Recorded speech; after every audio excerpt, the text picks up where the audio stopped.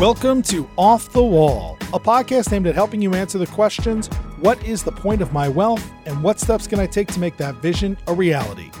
Your host, David Armstrong, co-founder of Monument Wealth Management, and Jessica Gibbs, director of private wealth design at Monument, will tap into their over 25 years of combined experience in wealth management to help you answer these challenging but important questions.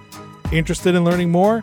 Connect with us on Instagram at Monument Wealth and follow along at monumentwealthmanagement.com. Now, here are your hosts, Dave and Jessica. Well, we are back with another episode of Off the Wall with Jessica and I, and we are really excited about today because we have another great guest that Jessica's going to introduce in a second. But thanks for tuning back in. We've had a couple of great episodes. Make sure you go back to our website and check out some of the previous episodes that we've had. They've become very popular. We go in and see the data, and people are really downloading and they're resonating with people. So this is a great follow-up to some of the ones that we've recently published. But with that, Jessica, why don't you go ahead and introduce today's guest? Yes, our guest today is Dr. Brian Portnoy. He is one of the world's leading experts in the psychology of money. So that's why Dave and I are so excited to have him on today. Brian is a CFA charter holder who has over 20 years of experience as a portfolio manager and educator in the mutual fund and hedge fund industries. He's also written multiple best-selling books, including The Investor's Paradox, which speaks to how difficult it is for investors to choose the right investments. But the book we're actually going to focus on today is his book called The Geometry of Wealth: How to Shape a Life of Money and Meaning. So, Brian, welcome to the podcast. Nice to be here. Yeah, I didn't realize at first that we were fellow veteran CFA charter holders, having gone through the brutality of those exams. I don't know how long ago you took it, but geez, I look at the way my life is now. I don't know how I could have ever studied for that back then. I don't know how long ago you took it. It was a death march, and I did it around 2000, 2001. Same. It's an unpleasant memory. That level 2 was all written back then. There was no multiple choice. That was the big hurdle that we had to get over back in those days, was the level 2 part. Yeah, detailed questions on international accounting treatments, which weren't relevant and remain irrelevant to my life, were the bane of my existence. Switching gears back to the book, I want to open by reading a quote from your book about distinguishing between rich and wealthy. So the quote is, "Being rich is having more. The push for more is a treadmill on which satisfaction is typically fleeting. Wealth, by contrast, is funded contentment. It is the ability to underwrite a meaningful life, however one chooses to define that." So I hear that, and obviously wealth sounds a lot better than rich. Can you talk a little more about this distinction and how we can achieve wealth? That passage is, I don't know if it's page 1 or page 2, but it's sort of my opening salvo in the geometry of wealth. And in some ways, it's a pretty straightforward distinction. In other ways, there are like levels upon levels that we can explore. Generally, in the world of money, it's relatively easy to focus on the numbers and the figures, the quantitative piece, because you can have X number of dollars, and then, now I have more than X, and you can consider that to be progress. But we know, not only from proper scientific research, but just intuitively in our day-to-day lives, that those numbers don't necessarily correlate to the life that we want to live. And so what I wanted to do in this book, which I kind of positioned, the book 5 years ago, but I positioned as the prequel to my prior book, which came out 10 years ago, was that maybe we should focus less on the numbers and focus more on the meaning. And that's a good thing, but it also puts a bit of a burden on all of us to think about the life that we want to live and where money fits into that. And so, rich, it's a number on a page, in a balance sheet, on a portfolio, and sure, at a moment in time, it feels good to have a little bit more. But we know, as I allude to in the quote, there's something in social psychology known as the hedonic treadmill. It's the idea that the feeling of once you get more, you then want a little bit more, and that sort of never ends, and we're wired that way. Versus embracing wealth as a mindset and not a number. And that if we want to navigate this incredibly noisy and sometimes stressful world, we can do a little bit of work that gets us into a mindset where we have calibrated what's truly important to us, having nothing to do with money, but what's truly important to us. And then what do those things cost? Can we afford the things that are quite meaningful to us? And I'll just wrap this point by saying that often the things that are most meaningful to us are either free or quite affordable. And that's a really good thing if we allow ourselves to embrace that answer. So let's talk more about happiness, because I would imagine that when you mention things that are free, that are of the most value, I mean, happiness is probably at the core of that. Is that a good way to say it? Well, okay. So, we're going to have to click for detail a little bit on what we mean by happiness. And what I've written about, what I teach and coach now, is that the debate over happiness has been going on for close to 3,000 years now. We can go back to the ancient Greeks and follow that thread all the way through to today, and one TED Talk after another on the exact same thing. And the consistent thread through this multi-millennium discussion is that there is the hedonistic perspective on happiness. And I don't say hedonism has sort of a negative connotation, but I just say that to mean that we want to maximize pleasure and minimize pain, which of course we do. And that's one version of happiness. But there's another version of happiness, what I refer to as reflective happiness. Others might call life satisfaction. There's a lot of different terminology, but it's simply the idea that we want to lead a good life. We want to have meaning and purpose in our life. And those aren't necessarily the dopamine hits that we all strive for here in modern days. It's more of a reflective moment where you step back and ask yourself, or with your loved ones, ask, what's really, really meaningful here? That's harder work, but with a bigger payoff. And so when we talk about happiness, and then happiness in the context of money and what we can afford and not afford, I think it's really, really important to distinguish between what I call reflective happiness, that step back, versus the more hedonistic version, what I call experienced happiness, just the day-to-day of a good mood versus a bad mood. Yeah, I like how in the book you talk about experienced happiness, shorter in duration versus reflective happiness, longer in duration. That seemed to resonate with me. You also had an interesting part. I'm going to paraphrase it because I don't remember it exactly, but I remember it resonating with me when I read it. But it was how to distinguish the difference between being rich and being wealthy really factors into this too. And it was more along the lines of being rich is that treadmill that you talked about before, the hedonic treadmill. I love that.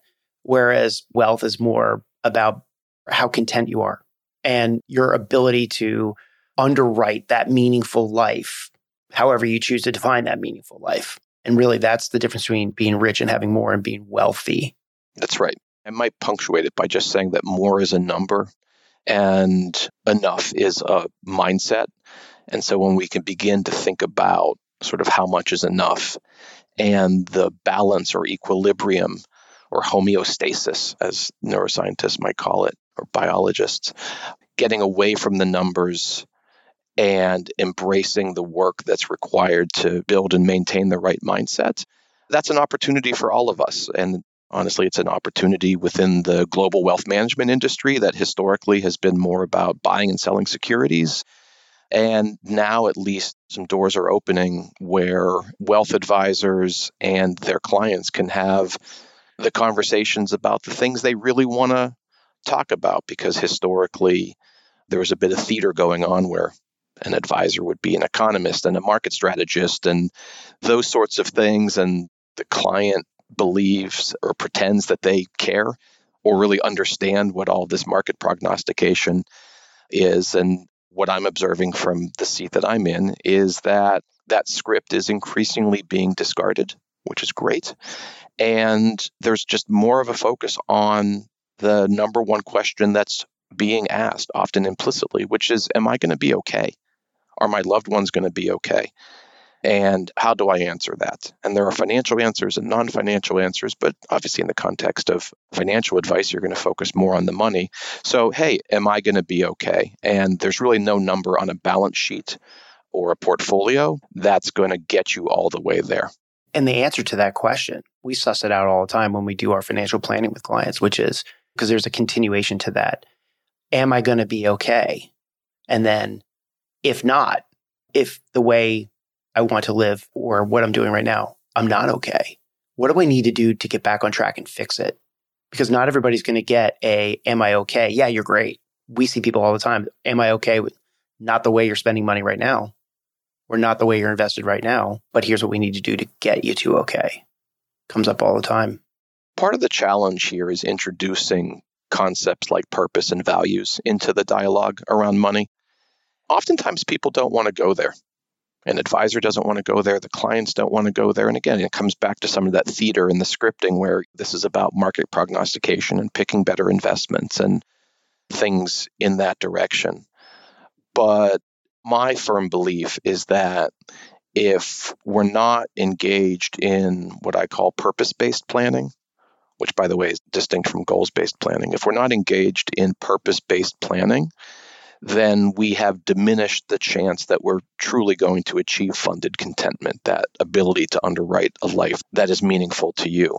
And part of the trick is, how do you have those conversations? Maybe over the last 5-10 years, they've become more commonplace in a financial advice context, but that's really not the history of the industry. I'd like to think about a half-century arc from Gordon Gekko to Brene Brown, where this used to be about Blue Horseshoe loving Anacott Steel. Right, greed is good. Yeah, greed is good, and Teldar paper and all that stuff.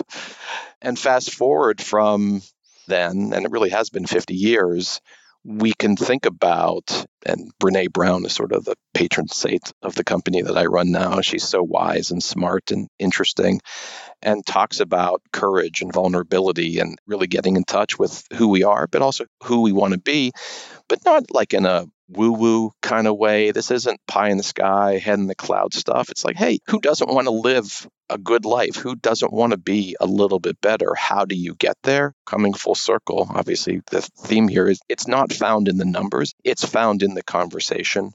It's found in empathetic relationships that elevate everybody involved in the conversation. Do you have any thoughts on if someone's listening to this and kind of realizing, okay, I've been living in the experienced happiness world. I've been on the treadmill. Do you have any thoughts on how you move from thinking about experienced happiness to reflective happiness? Because I feel like what I took from your book is that it's kind of like a continuum. They are kind of on either sides, but they are connected in a way. So how do you kind of move along the continuum?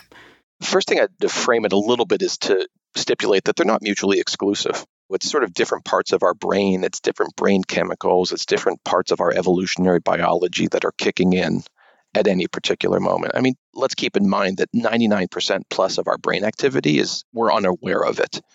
The subconscious is just going full tilt all the time. And the things we think, the emotions we feel, the decisions we make, those are usually decided well before you are aware of them. Today's topic is not evolutionary biology, so we won't dig too deep into there. So I don't want to leave the impression that you sort of have a choice between the day-to-day happiness and the big picture reflective happiness. We are stuck, and not in a bad way. We're in the day-to-day. And yes, we want good things to happen, but we also should acknowledge that those are fleeting, that the good stuff that happens in terms of your kid got into a good college, or you got the promotion at work, or you purchased the car that you've been dreaming about for a long time, like those are all good things. But what happens is that the intensity and the duration of the emotions associated with achieving those things probably aren't as long as intense as we expect. So that's one element of the framing. But then there's the opportunity every now and then, and I say every now and then because it's kind of exhausting. We're not philosophers. We're not sitting around thinking, well, what is the good life? We're not going to the agora in white robes and debating these things. Maybe we're screaming at each other on Twitter about them a little bit.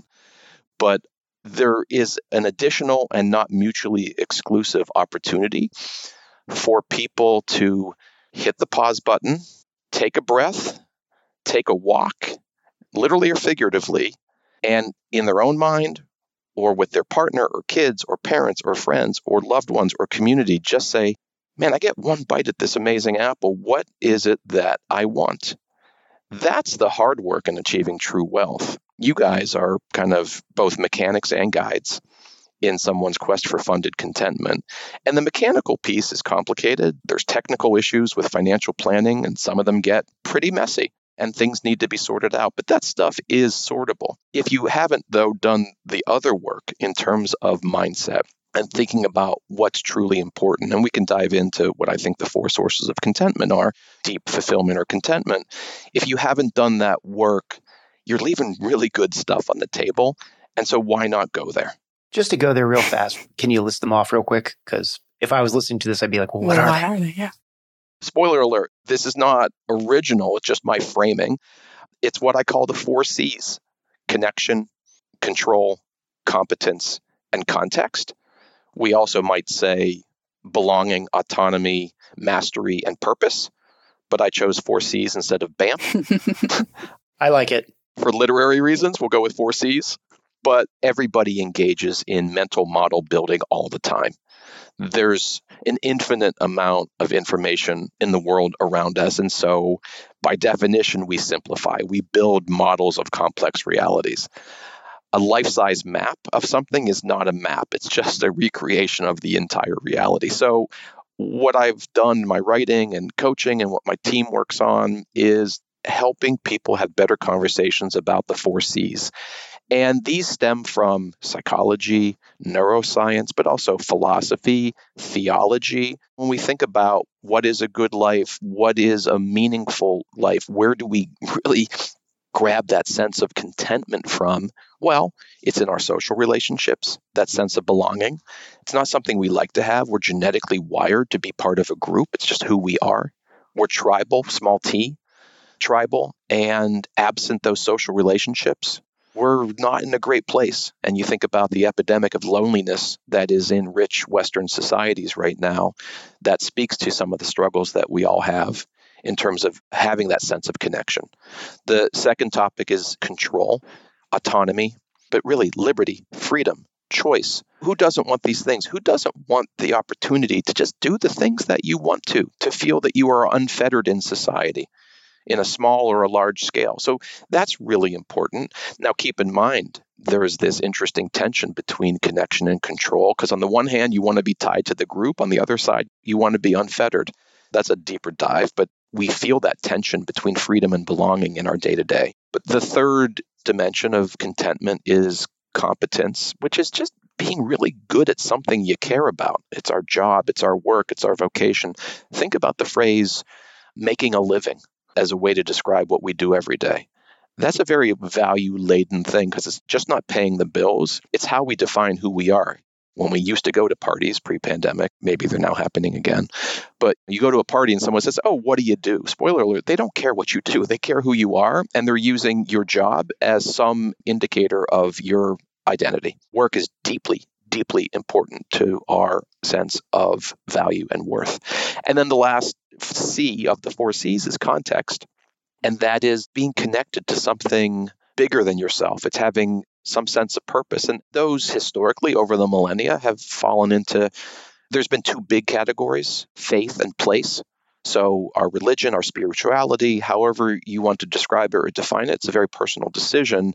But the idea that you're connected to something much, much bigger than yourself, and then place, whether that be patriotism or your hometown pride, we also get a lot out of that. So all in, here's a really, I think, somewhat straightforward mental model of the 4 sources of deep contentment in our lives. It's an opportunity for us to dig in, again, in your own mind or talking with loved ones, only after you've put in a little bit of work. And maybe it's 2 minutes, maybe it's 2 hours, but after a little bit of work, you can then ask a really awkward question. Can I afford those things? How much do those things cost? And why awkward? Because if our sense of connection to others, if that need and joy of belonging is truly important to us, and who isn't it important for? Well, you then ask about, well, what does it cost for me to belong to, however you define it? And awkward, but man, it opens a really big door to a place that people want to go. Yeah, it's so true. And I've witnessed this over my career.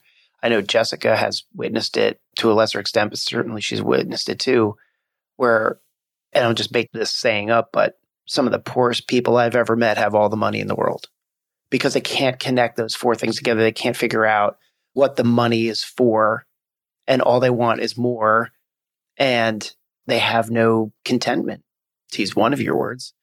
And it's interesting to see how other people who have, let's say, less money, who have it all figured out and have answered the question, what's the money for? They're completely happy and content in their lives because they have that consistency in their lives and they've put the money in some sort of context. I'll never tire of reinforcing the fact, because I need to hear this too. I'm on this journey. I'm a guy. I got aging parents I help take care of. I've got 3 teenage kids. I got stuff. I never tire of reminding others, but really myself, that rich is a number, wealth is a mindset, and we are responsible for our own stuff. Yeah, the world's a noisy and intimidating place. It feels overwhelming. It feels very overwhelming right now to me. Fact is, we have agency. We have some control, not total control. We have some control. One of the most important and impactful conversation that individuals can have with their financial advisor. But again, it always comes back to, what are you talking to yourself about? What's your self-talk? Is, what am I in control of? What do I control? And the more that you can be explicit about, just draw a line down the middle of a piece of paper. 2 columns: control, don't control. You don't control the weather. You don't control the stock market. What do you control? Maybe you control some of the choices that you make about your portfolio. Do you control your emotional reaction to market volatility? Partly, but not entirely. We have a deep-seated evolutionary sense of danger, and it doesn't matter if it's a tiger in the jungle or if it's red lines on a graph. We feel fear, and there's no getting around that immediate reaction. But as sentient beings who have control and have perspective, we are able by ourselves, but increasingly with the better financial advisors, to have conversations about, okay, let's take a breath and say, we can't control these things, but we can prepare for things like this, because there's not much new under the sun in terms of markets that go up and down, economies that go through good times and bad, job cycles where it's going great and then somehow you're out of luck. We know these things happen. And we also know that the best time to fix your roof is when the sun is shining. So let's have hard conversations when it's relatively easy to do so. Yeah, you can't control the weather, but you can certainly control if you bring a rain jacket and umbrella along for the day. That's right. And if it's going to be a perfectly sunny day, you don't want to be schlepping around a rain jacket and umbrella, because you might have a decent forecast as to today's weather. But that can be a little bit burdensome. And so you make these choices on the margin in terms of, how should I be prepared? How should I be prepared? You go back to, I think, it was 1654, and Louis Pasteur said that, no, it was 1854, and he said that chance favors the prepared mind. We all have it in our power to prepare our minds for things that might happen, knowing full well that we can't predict and we can't be fully prepared. While you do quote Gertrude Stein, this is a favorite quote of mine. It's always stuck with me for some reason. Whoever said money can't buy happiness doesn't know where to shop. I think that's such a great quote. But putting that aside, let's ask the fundamental question here. Does money buy happiness? Yes, no, maybe. That's my joke, but serious answer. And it actually correlates to the types of happiness that we are talking about here. So as it relates to that day-to-day experienced happiness, it's very limited. We know both from extensive research, but also common sense, intuition, that as long as you have enough to have food on the table and a roof over your head and a sense of safety, your income can double or quadruple or go into the stratosphere. And there's not a strong relationship between money and what I've called experienced happiness. We all have psychological set points. Some people are really cheerful. Some people are kind of glum or cranky. Like, people are people. And that set point can move a little bit over time. We can adapt and change it a little bit. But for the most part, even when a great thing or a terrible thing happens, we revert to type. And so it's a bit back to this idea, the hedonic treadmill, that we become accustomed to the good things and the bad things. And that's just part of remaining in balance as a human being. Ecstasy and depression, neither of those are very stable places to be for a long period of time. And so day to day, no, for the most part, people listening to this podcast, clients of yours, clients of mine, for the most part, money doesn't buy happiness. It can certainly buy lots of dopamine hits, but those are ephemeral. On the other side, when we talk about reflective happiness and we ask the hard questions about how we can afford a meaningful life, there is an argument that we can. There's a few different categories of things that we can purchase that really contribute to that deeper sense of well-being. Things like our relationships, experiences, and time. Those would be the three buckets that I would point to. So because our need and sense of belonging is so important, using money to stay connected to the people we love is really, really important. I think this is conventional wisdom now that experiences produce more happiness than material goods. Why is that? It's actually because experience tends to involve other people. That's one of two factors. And so it sort of ties back to relationships. And the second is that memories, anticipation of, but especially memories of experiences tend to be more long-lasting than of material goods. And then the third bucket where money can buy, I'll say contentment as distinct from happiness, is time. This is kind of a slippery ball to hold on to. But if we think about our time and really our attention as our most limited asset and our depreciating asset, to the extent that we can avoid inconvenience, purchase convenience, sort of having a fast pass through elements of our life where we're not wasting time, where we're buying back time, those can be very meaningful. And what I see in my day-to-day in coaching financial advisors is that there's an increasing emphasis on how do you talk about time affluence? How do you talk about the trade-off between money and time? Maybe using some of that extra money you have to buy time. You get into the weeds quickly in terms of someone's chosen lifestyle and what they're up to, but time affluence is such an important topic. And I think we're only now beginning to develop the skills to talk about what that actually means. Everybody deals with time affluence every single day of their life when they're making decisions about, am I going to order out? Am I going to order delivery food because I don't want to take the time to cook dinner? Or here's a better one. I work hard Monday through Friday, so I don't want to wake up on Saturday morning and mow my lawn. So I pay somebody to mow the lawn because I want that time back to myself. We deal in time affluence all the time. I don't know if we put in the context of what you were just suggesting, which is actually thinking through it and determining if it is something that is important to plan for when you are considering your wealth. It is. I don't know if the objective is to outsource every imaginable thing such that you just have huge blocks of time. I don't know if I'm contradicting myself or just making things more complicated. I'm good at both.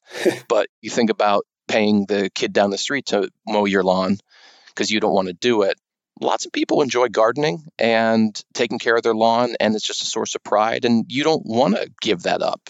But the time that it would be necessary that it would take to mow your own lawn and to take care of the hedges and plant the flowers and all that sort of stuff, if that's important to you, which it very well might be, I have lots of friends who are totally into that. Well, those hours, that commitment is being sourced from something else. And so you can begin to think about those trade-offs, maybe anchor any consideration of time affluence in the word that I never like to speak, but it's everywhere, which is busy. It's sort of just a common refrain. How's it going?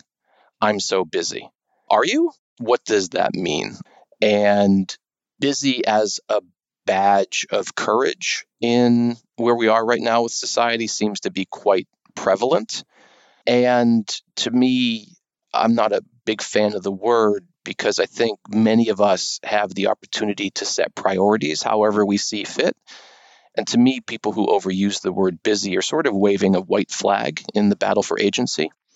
We have control, but we have to articulate and take control of what it is that's meaningful to us. And sometimes the word busy is a crutch, when in fact we are just yearning for more focus, better prioritization, and money comes into it when we can think about the fact that we can purchase time in a variety of very specific ways, whether it's buying a more expensive flight that is nonstop instead of connecting, or having someone mow our lawn. I mean, we go from the profound to the pedestrian pretty quickly in terms of how people want to purchase time, but it's on offer. And in the context of managing wealth and what we all do for a living, giving advice and trying to help people plan for the life that they want to, there is a relationship that exists between our current self and our future self, who we are now and who we will become. And proper planning helps frame that and give it some context. But can you talk a little bit about your opinion on how you strike, you meaning anybody, how someone strikes the balance between more and enough? Good. Well, let's just carve out the next 5 hours to explore one of the most deeply important topics any of us could try to sort out. And let me plant a couple seeds here, and we can go wherever you like. That's all to say there's not a super easy, crisp answer. What I will say is this. In addition to asking the question, am I going to be okay? The other big question is, how much is enough? And the reason that tends to be such a hard and slippery question to hold on to and come up with kind of a stable answer for is that we actually have, I call it a duality in the way we are as human beings, where we both want enough and we want more. And so when we ask how much is enough, there's actually a deeper question to ask, which is how do we balance desire with satisfaction? We have a growth instinct. John Haidt, a famous social psychologist, calls it the progress principle. We want to have the sense that we're moving forward relative to where we've been and frankly, relative to others. So we want more in a healthy way. It leads us to strive and achieve and thrive and do great things. We also know that we can get over our skis in that regard, and that's where we get on that hedonic treadmill. The flip side, the enough piece, there is value and virtue in calm and stillness and presence. The final chapter of Geometry of Wealth, chapter 10, which I love all my chapters equally, but I think it's my favorite chapter. The chapter is titled You Are Here, which is a famous but short treatise by Thich Nhat Hanh, who's a Buddhist philosopher who passed away recently. And this idea that you are here and also you are now, think about the maelstrom of noise and choice and everything that kind of keeps us uncentered, unmoored so much of the time. That ability to be right here, right now is of enormous value, psychological value, physical value, financial value, spiritual value. The challenge, in the spirit of I'm not solving anything here, is just recognizing that there is a pendulum in our life where we go back and forth between wanting more and having enough, and they're both deeply important. If we are able to use the word metacognition, think about thinking, if we can think about the fact that in our lives, we're kind of like swinging back and forth between those two poles, and there's no sort of getting off the ride. It's literally how we're wired from a genetic point of view. We can begin to talk about how much is enough, in part by giving ourselves a little bit of grace, by giving ourselves a break, by accepting, understanding that that urge for more, it's not a bad thing. It's just part of the game. It's part of the way we are. One last question, then building off kind of what you were just talking about. You say in your book, a critical ingredient in the recipe of growing and staying wealth is expressing gratitude. So can you explain why gratitude and generosity are proven sources of contentment? It links back to a comment I made a few minutes ago about the importance of connection and belonging, and that to the extent that you can afford to buy, in some general sense, a continued connection to loved ones, that's going to be very meaningful for you, most likely. Specifically on gratitude, the wherewithal and the ability and the willingness to say thank you has remarkable benefits for our emotional health. It connects us to others. It inspires others. There's some pretty interesting psychological and neuroscientific research on gratitude that shows that it really triggers chemicals in our brain beyond dopamine, serotonin, and such that give us that sense of connection to others, of deeper happiness. And so that idea of gratitude, which has sort of two pieces to it, awareness and recognition. Awareness is that there's good stuff in this world. There's really good stuff. And then recognition is that some of that good stuff comes from others. If you can accept that awareness and that recognition and then go the next step to say thank you, write a note, express gratitude to yourself. There's a whole variety of gratitude, quote unquote, technologies. I'm not going to click for detail today on that, but there's a variety of ways in which we can express gratitude, both philosophically, but also empirically. We see that those expressions make a difference in the quality of our day-to-day lives. Well, I'm really grateful for this conversation. This was great, Brian. Thank you. I learned a lot. I encourage everyone to check out Brian's on Twitter. He's at Brian Portnoy. And again, his book is The Geometry of Wealth, How to Shape a Life of Money and Meaning. It's a fantastic book. Really encourage everyone to pick it up. It dives deeper into a lot of what we've been talking about here today. Yeah, it's a fantastic book. And I also really appreciate you coming on as well. So that's it for today's Off the Wall podcast. Please don't forget to rate, review, and subscribe to this pod because it really does help us grow. And be sure to visit monumentwealthmanagement.com for more resources, videos, of course, our Off the Wall blog, as well as access to more episodes of this podcast that can help you with the question, what is the point of my wealth and what steps can I take to make that vision a reality? And with that, we will catch you later.